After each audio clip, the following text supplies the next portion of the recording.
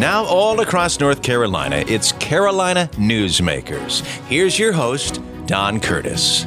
You know, when I look back on my life, I'm going to think back on people that were unique and different and very much a part of my life, but unique and different. And our guest today is one of those who falls in that category. As a matter of fact, he may be at the top of uniqueness, and that is one Rufus Edmondson, who is a longtime friend of mine. We go back all the way to our days at Carolina, and Rufus has had one of the most interesting lives I can imagine. You've been all over the board, and before I start letting Rufus talk, he's written a book called That's Rufus, a memoir of Tar Heel politics, Watergate, and public life, and I can't wait to read it. Well, Don, the thing about you and me in Carolina, I did a little bit better than you did. You made a string of about 30-some C's, but what did you say? Oh, no, I had some D's and B's mixed in with it. Oh, you did? Yeah, well, that was Hugh McCall that made the straight C's. Yeah, he said that everything over a C was wasted. Yeah. Well, you know, a lot of you guys when I was in school, you had aspirations of going to law school, which you did, or med school or dental school or some other postgrad. I didn't, and so I felt like, well, you know, and of course, back in those days, a C was a little bit more fashionable than a C is today. I think Brother Don's done pretty well, don't you, Jason? I think in the annals of North Carolina business world and philanthropy and just plain old goodness that Don Curtis will go down in history as one of the best. Well, you're kind to say that, but let's get back to you. When you were born and raised in Boone, North Carolina, in the mountains of North Carolina, when did you sort of think that you might, as Bill Friday would say, amount to something? Well, I grew up in a farm family. My daddy was a wildlife protector. We farmed on the side, 5 boys and 1 girl. Sort of hard scrabble life, but we didn't. By today's standards, they would have said we were poor, but we weren't poor because you're rich when you have such a wonderful mama and daddy, and you have church friends, and you've got your association with all your kin folks. And back in those days, life in a rural community like Boone, your life centered around your church and your school and what you did at home. And I guess along about high school, I thought I might amount to something because I started getting elected to class presidents all 3 years and then student body president the 4th year. But that really doesn't mean anything. That's sort of a popularity contest. Then when I went to Carolina, I thought, well, that was a tough time. I was more into being in the Rathskeller. That's a little beer joint, to tell you the truth, that was underground. That was a wonderful place, except when you drank too much beer. And I mentioned that in the book, Don, about my first night at Carolina and what I did. I really sort of hate to bring that back up, but it was not a good night on getting back to Avery Dorm after being in the Rathskeller. But then I first started thinking I might amount to something when I met this wonderful man named Senator Sam Ervin, and I knew that I wanted to do something similar to what he was doing, and that was along about my senior year in high school and my years in college, and realized that you can make a great impart on something if you pick yourself a good mentor and try to pick your own friends and not let people pick you as their friends. It takes a lifetime of learning, Don, sometimes to learn some basic elements in life, and I throughout the book, I've tried to say that pick your friends, don't let them pick you, because sometimes you have people that pick themselves and they're pretty bad friends. Practice empathy in life. Try to put yourself in somebody's shoes, and like my mother used to say, listen, because if you're not listening, you're not hearing anything. If you're talking, you don't hear anything. And put yourself in other people's shoes and realize that you are very blessed. And she said, whatever you do, don't forget to thank those who help you get where you are. And once you thank them again. And then she said, and do not develop, she didn't call it hubris. Now, this hubris thing will get you every time. You start thinking that you're better than other people, that you can get by with this and that. I went through one of those spells, and I paid for it dearly. But I learned something from it. And then the last thing that I've tried to point out in the book is you got to have some sort of spirituality to exist in this world. If you don't, you're not going to be anchored to anything. And that's a long way of saying how I came about maybe thinking I might amount to something, Don. Well, but your career has been so varied. Let's talk a little bit about your 10 years with Senator Sam Ervin and talk about him because, again, that privilege of being with one of the most, another of the most unforgettable characters I've known, and I didn't know him nearly like you did, but Senator Sam was a unique person, a brilliant mind, and I'm sure that your 10 years with him was something special. Oh, it was so special. And, grew up there. He grew up in sort of the foothills like Belmont of North Carolina and loved Gaston County, by the way. He had many, many friends there. I remember his lawyer friends. He said that he adored going to court in Gaston County because it had so many characters in it. Yeah. But being around Senator Ervin was like being the master teacher.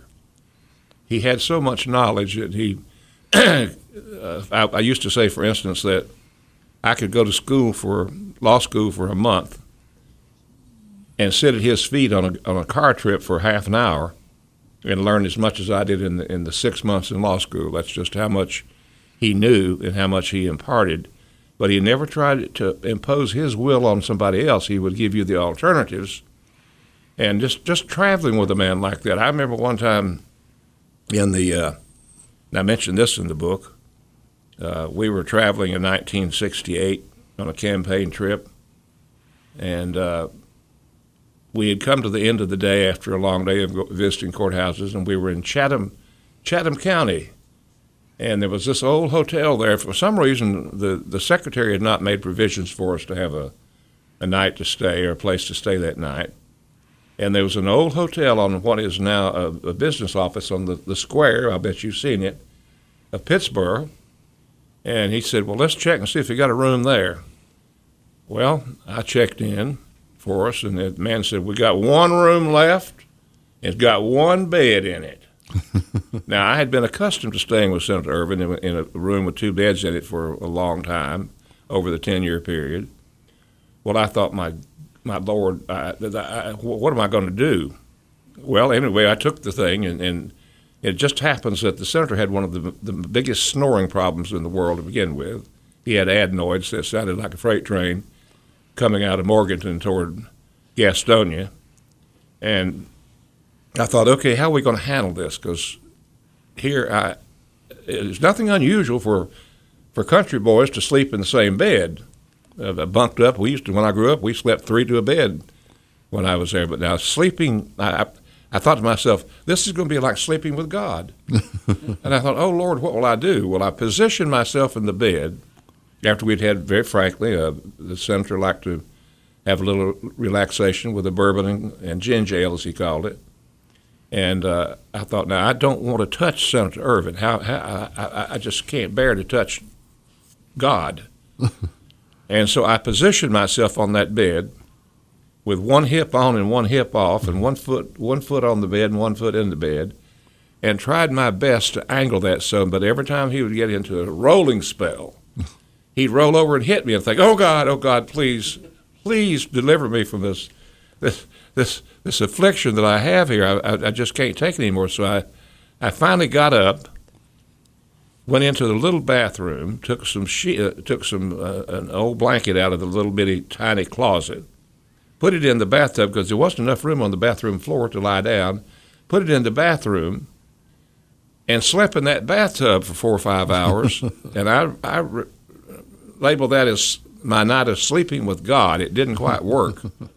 And little close things like that, you get to know a man, and you get to know how he feels about things. I remember he had very arthritic hands, and sometimes he couldn't button his collar, and I would button his shirt for him. And when you do intimate things like that, you get to know a person. And they used to say that, Senator Ervin was since he did not agree on all civil rights bills, that he was a bigot.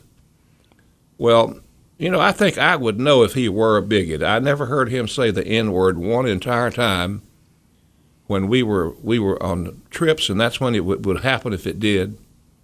And and his kindness and decency. Now he lived in a different world, Don. It was a world of the latter part of the 19th century, where he might have had what is that word we call it when you sort of you like he. I'm reminded of the movie The Help. Yeah, and he was one of the good people in The Help. When the lady maid died, Senator Ervin's will had made provision for her and her husband. Some people think that's a kind of condescension, but it's not. I got to know the man, and it was, if there was ever anybody that I can look up to as the most respected man in political life or other kind of life other than my daddy, it would be Sam J. Ervin Jr. Well, now, he also, of course, was known, and we've got about a minute and a half left in this segment, but he was quite an authority on the Constitution, probably in the Senate at that time, probably the authority on the Constitution. Everybody knew. They would refer everything to Senator Sam Ervin, and that's why Senator Mansfield appointed him as the chair of the Watergate Committee, because he said he knew so much about the Constitution. And he could quote that and the Shakespeare and the Bible all in one sentence. And did often. Well, we're going to talk about the Watergate experience because that's another interesting part of your life, and we've talked about it before, but it's just one of the most fascinating things, and as history continues to write itself about that era, those moments are chapters 1 through 10, at least, of that era. Our guest is Rufus Edmondson. He has recently written a book, That's Rufus, and we're talking about that on this edition of Carolina Newsmakers, and we'll be back right after these messages. The entire world watched. They watched each step down the rungs of that small ladder, one after another, and waited with great anticipation for that last step. It's one small step for man, one giant leap for mankind. At that moment, humanity saw the impossible become the possible. And today, the sky is not the limit. Achievement. Pass it on. A message from the Foundation for a Better Life. We continue with Carolina Newsmakers. Here's Don Curtis. We're back with Rufus Edmondson, who is in law practice at the present time, but as we said when we opened the program, has had a very interesting career. He served as North Carolina's Attorney General, elected in 1974, and you were, Attorney General 2 terms or 3? I was Attorney General 2.5 terms because the first term was a 2-year term to fill out Robert Morgan's unexpired term because he went on to the Senate. And then, of course, you were Secretary of State, and, of course, you've run for governor. And as I've said in the introduction of the program, that coupled with your time on the Watergate Commission and all that sort of thing just is a fascinating career and background, and I'm sure it's all well chronicled in this book, That's Rufus, a memoir of Tar Heel politics, Watergate, and public life. So let's talk a little bit about your time as Attorney General. What interested you in being Attorney General of North Carolina? Because you were situated in Washington with Senator Sam Ervin, and you'd been with him 10 years, and you come back to North Carolina and run for Attorney General. Well, that job had always intrigued me because, Don, it sort of monitored the things I'd been doing with Senator Ervin, studying the Constitution, helping hold hearings, investigating, and it just seemed to be a perfect fit for me. And I know that was a big leap there to all of a sudden say, well, I'm going to start at the top and I'm going to run for Attorney General. But there was an opening. That's another good reason I ran. There was an opening. And I had to get the nomination for the first time through the State Democratic Executive Committee, which was composed of over 400 people. And that was like campaigning statewide. And in the meantime, Governor Holshouser had appointed also from Boone, by the way. Also from Boone, had appointed a guy from Charlotte named Jim Carson to the Attorney General. So I had an opponent in that November in 1974. So I won that 2-year term and then subsequent terms on out there. But I often said that I enjoyed being Attorney General more than anything I've ever done including even Watergate, because you could get things done. The Attorney General's office afforded you the euphoric feeling of knowing that you helped somebody get their money back from some shyster. People come up to me today and even say, "I remember when you helped me get my money back from that shoddy car deal I made in 1982 or something like that." And it makes me feel proud. And also during that time too, Don, in the early years of the Attorney General's office was the fight that we made to save the New River, help save the New River. And I got to work alongside Senator Ervin in our both respective offices. He was still in the Senate and I was Attorney General. And you imagine me there at a House Congressional Committee testifying alongside Senator Ervin. Now, that was the thrill of a lifetime. Not that I was equal now. I don't want anybody to believe that I ever thought I was equal to Senator Ervin. But helping save the New River, which I still see when I go back to visit the home place that ran on through our farm, and we swam in that. I didn't swim much because I never learned to swim, so I couldn't become an Eagle Scout. One of the regrets I had, John, Don, and I bet you've been an Eagle Scout. No. One of the regrets I had was that I never could make Eagle Scout because I couldn't do life saving. Well, I couldn't get by second class for the same reason. Let me ask you a question. He's admitted it. Yeah, well, one of us. I have a few problems in my background, and I'm not nearly as perfect as I like to think I am. and I'm not nearly. I am of course a person of great modesty, but other than that. Why is Jason laughing at both of them? Well, I don't know. But going back to Boone, though, has there ever been a small town the size of Boone that has had two such distinguished statesmen, Jim Holshouser and you, to come out of a small town? And did you know each other growing up? Yes, we did. He went to school with my brother and my brother and my sister. In fact, he knew all the whole family.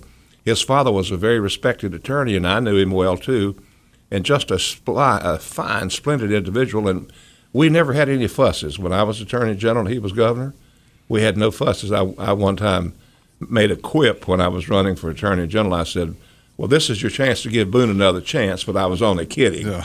And he said, "I hope you were kidding." I said, "Well, of course I was, Governor."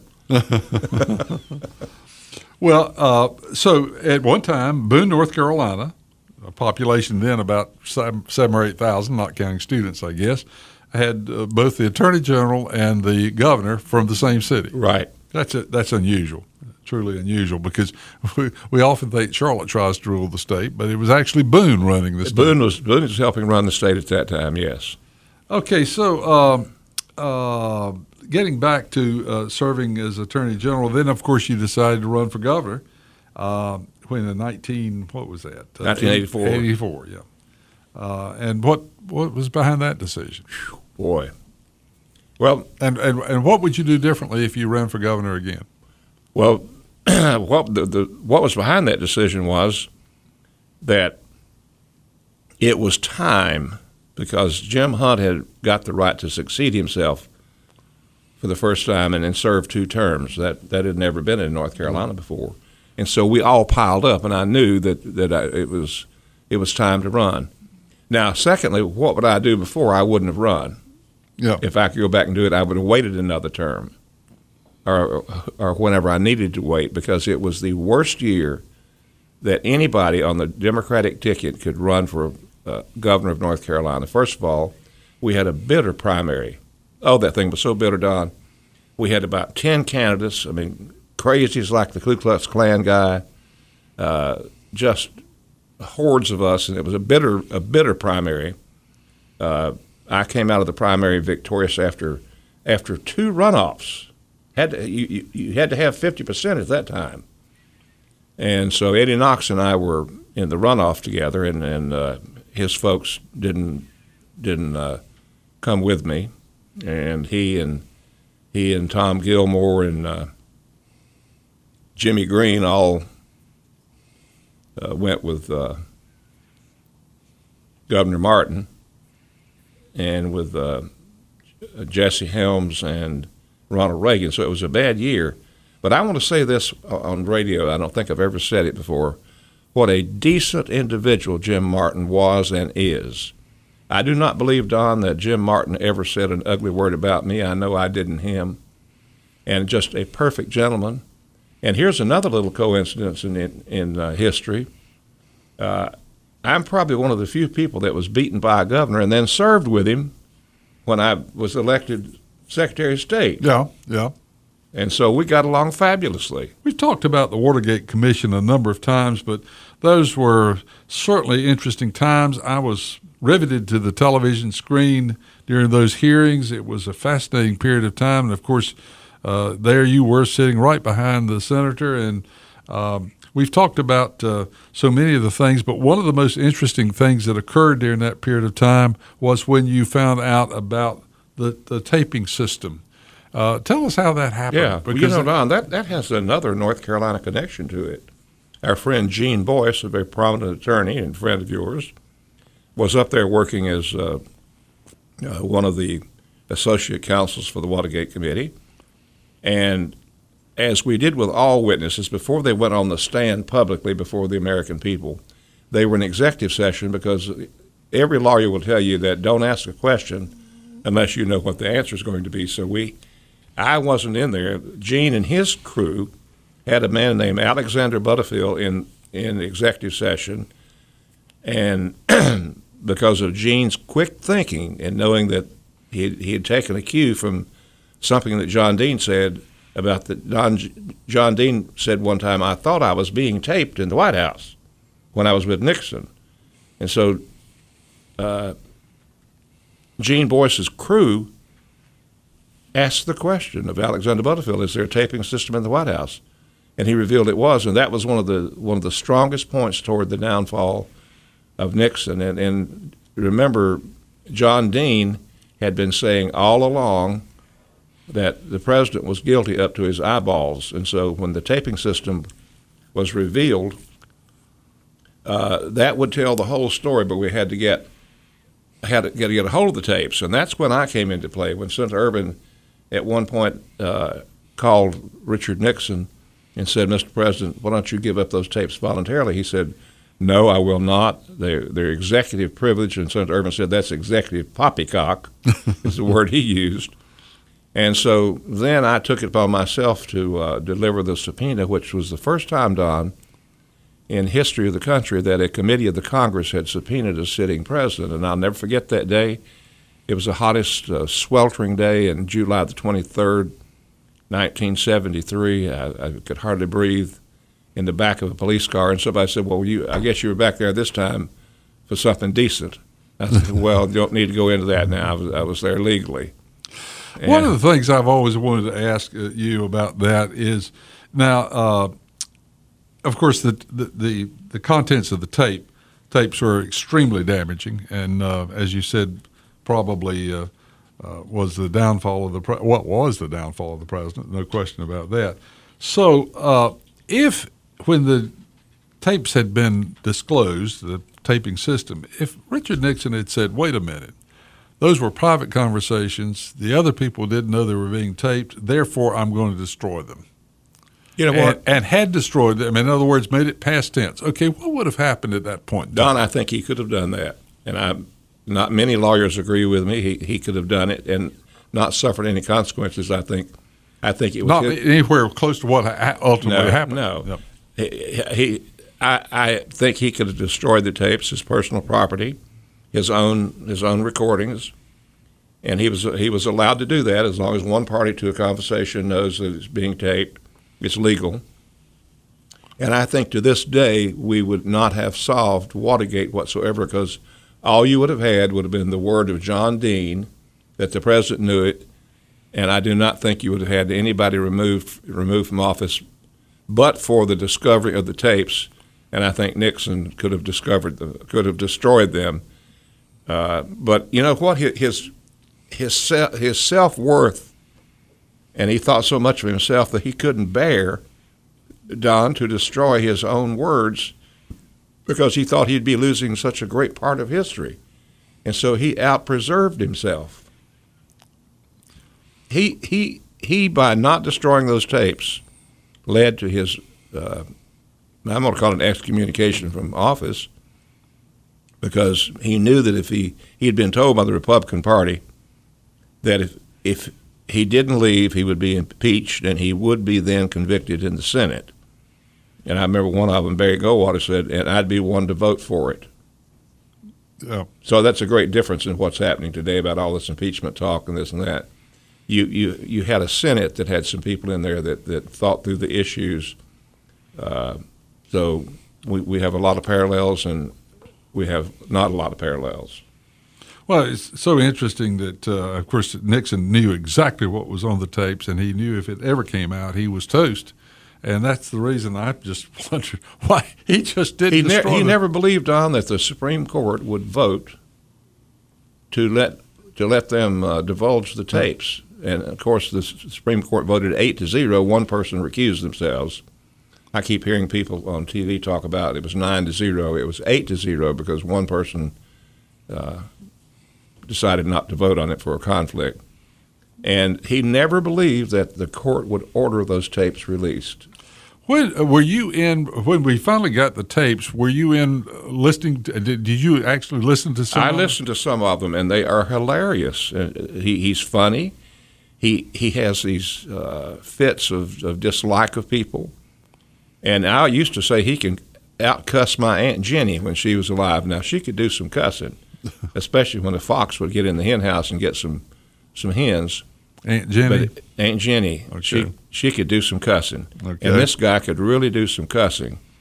And he didn't like particular people, particular racial people. He obviously didn't like the Jewish people. He was a very vain man. And as Senator Ervin said, Nixon was afraid of freedom. I've later learned what Senator Ervin meant by that. Nixon was afraid that people might get to know him. Yeah. Well, he was certainly, why is it that we have this propensity to elect people that are so vain? I mean, really, and of course, I guess, you have to have some ego to run for office in the first place. Well, you got to have some ego, but it can be overriding reason. And because, I mean, I think even the most ardent Donald Trump fan will admit that he is certainly full of himself, whether they like him or not. And not the only thing he's full of, but I didn't say that now. I didn't either much. But we for some reason or other, the electorate falls in love with these people. Well, there's a certain set of people, and I have plenty of friends. That's why I'm not being partisan here. I have plenty of friends who are great supporters of Donald Trump, and they say, well, that's just the way he is. Well, sometimes the way you are gets in the way of being a good diplomat or being a good president, and so that's for other people to judge and not me. Rufus Edmondson and his new book, that's Rufus, A Memoir of Tar Heel Politics, Watergate, and Public Life. I'm assuming this copy is mine. You're correct on that. And I want you to autograph it before you leave, and then I'm looking forward to reading it because I think I've gone through a lot of this the whole time period, and it's going to be fascinating for me. Our program has been produced by Jason Kong, and he'll have another interesting guest for us. If you'd like to hear a repeat of this broadcast, you can go to carolinanewsmakers.com and do just that, or if you'd like to share it with a friend. That's carolinanewsmakers.com. And we'll be back again next week at the same time, same station, with another edition of Carolina Newsmakers. Till next week, have a nice week, everybody. Carolina Newsmakers is a production of NCN and is heard each week on a network of North Carolina's leading radio stations. To hear a repeat of this broadcast, go to carolinanewsmakers.com. Carolina Newsmakers is produced by Jason Kong. Network engineer is Alan Sherrill. I'm Scott Fitzgerald, inviting you to join us again next week, same time, for Carolina Newsmakers.